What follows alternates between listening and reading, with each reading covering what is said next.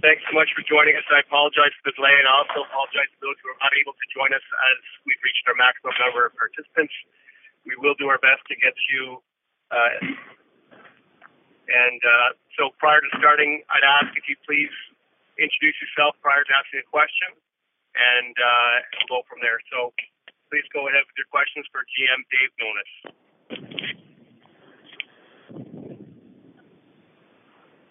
Dave, I guess I'll start it off. Paul Hendrick from Leafs TV. How important was the acquisition of a late first-round pick from Nashville as this team tries to get younger and better moving forward, given the talent of the draft at hand coming up in June? Yeah, it was a big part of it. We were looking at a bunch of different options, working with David for probably 2 or 3 weeks as we got closer to the deadline, and it was our goal to get as high a pick as possible and to get what we feel is a very good prospect along with it. Obviously the further you go down the draft list, the harder it is, but there's been some pretty good players picked in the 20s in the last couple of years, and it's our goal to do that this year with that pick. If I could add one more in terms of the prospect in Leipzig, what have your professional scouts told you about his possible upside in the event that he does make it to the National Hockey League level? I think the only downside right now for Brendan are some things that he has to overcome is his lack of size. But as we've seen in this game, particularly over the last year or so, is smaller players are finding a way to play.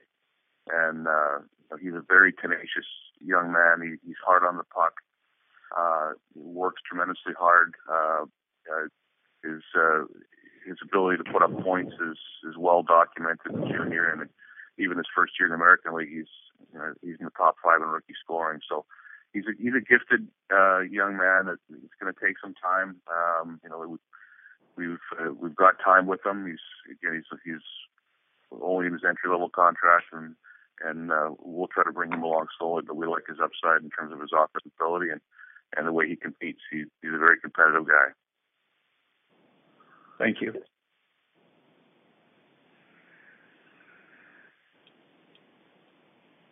Next question, guys.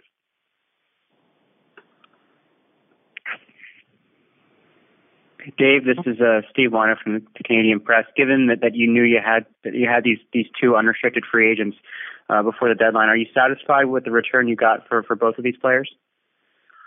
Well, you never know if you wait longer if it's going to get better or if it's going to drop off. They're both good players. You do run the risk of the market changing, and you run the risk of injury.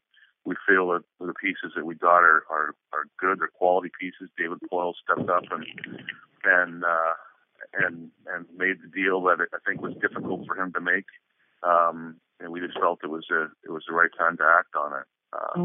Both of these guys, I think, will go there and help them. They have a chance to win the cup, and they've put some assets on the table to try to do it. Dave, Sean Fitzgerald from the National Post. Just wondering, is this sort of the beginning? I know there was a report last week in the Globe and Mail that this something like this was coming. Is this only really the beginning of what's going to be unfolding over the next 10 days, week or so? You know what, Sean? We're gonna make moves whenever they come about that we think will help us. Whether there's a lot more between now and the deadline or not, I really couldn't tell you. It's not like we're trying to move out our whole roster. That's not the case. But if there are deals that will help us move the team forward, then we would look to do them. But in these, this situation where you're talking about 2 players who are going to be unrestricted, and we felt that we couldn't risk not getting something for them in the event that we couldn't re-sign them, and it was important that we got some assets back. Dave, Sherry Ford, TSN. What are your plans with Olli Jokinen? Well, Olli hasn't played a lot, and he's been in and out of the lineup there. So our plans with Olli would be to get him playing, get his game to the highest possible level. And I wouldn't be surprised if there are playoff teams that will be calling us for a second to see if we'd move him. He's a quality quality veteran who would provide a team that has a chance to win with some depth. So our immediate goal is to get up and get them playing.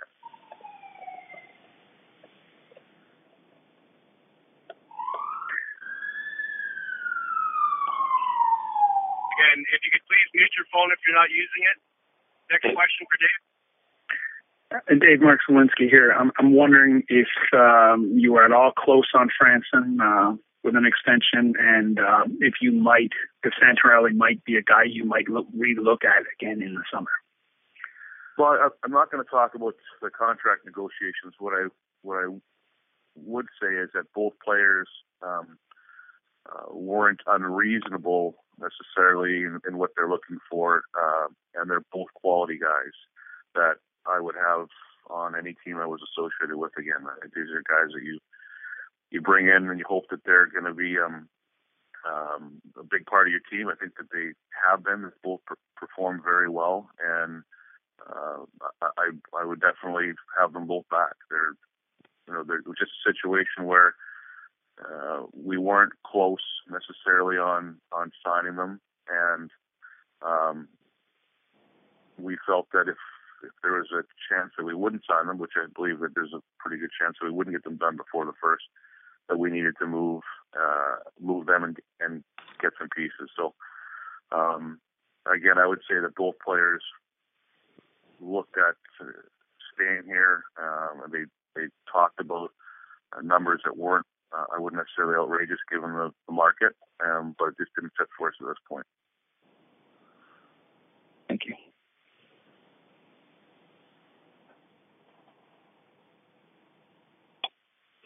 Dave, it's Steve Wino again. Between now and March 2nd, other than the other pending restricted free agents, are there any players you wouldn't entertain moving between now and then?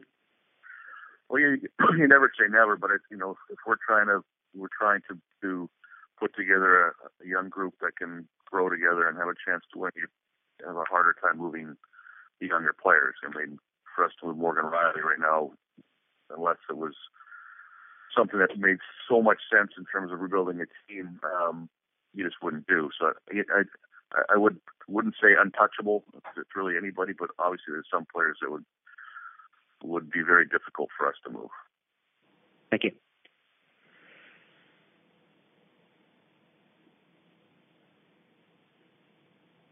Any further questions for Dave? Steve, just one more, Dave. Paul Hendrick again, Leafs TV. I look at Connor Brown, Willie Nylander, Brandon Kozin. We saw Brendan Gallagher last night. Just getting back to Leipzig just a moment, I think, is there, a greater faith or hope that players of this ilk and so-called lack of size players can succeed at the next level, given good training at the American Hockey League level moving forward? Well, no question. And again, you've seen more and more of them in the league. Johnson and Tampa. And there's a lot of them. If they have that, element to their game, they need to have something that separates themselves. And I think that all the guys you mentioned do. And Brendan does. I spent a fair bit of time talking to Mike Johnson about him, who coached him in Portland, and spoke very highly of his character.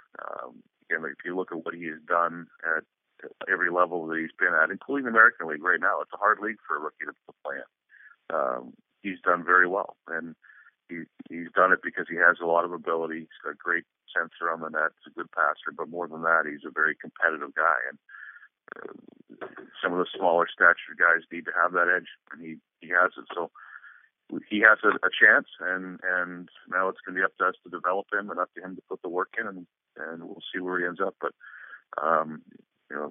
we're very pleased to have him.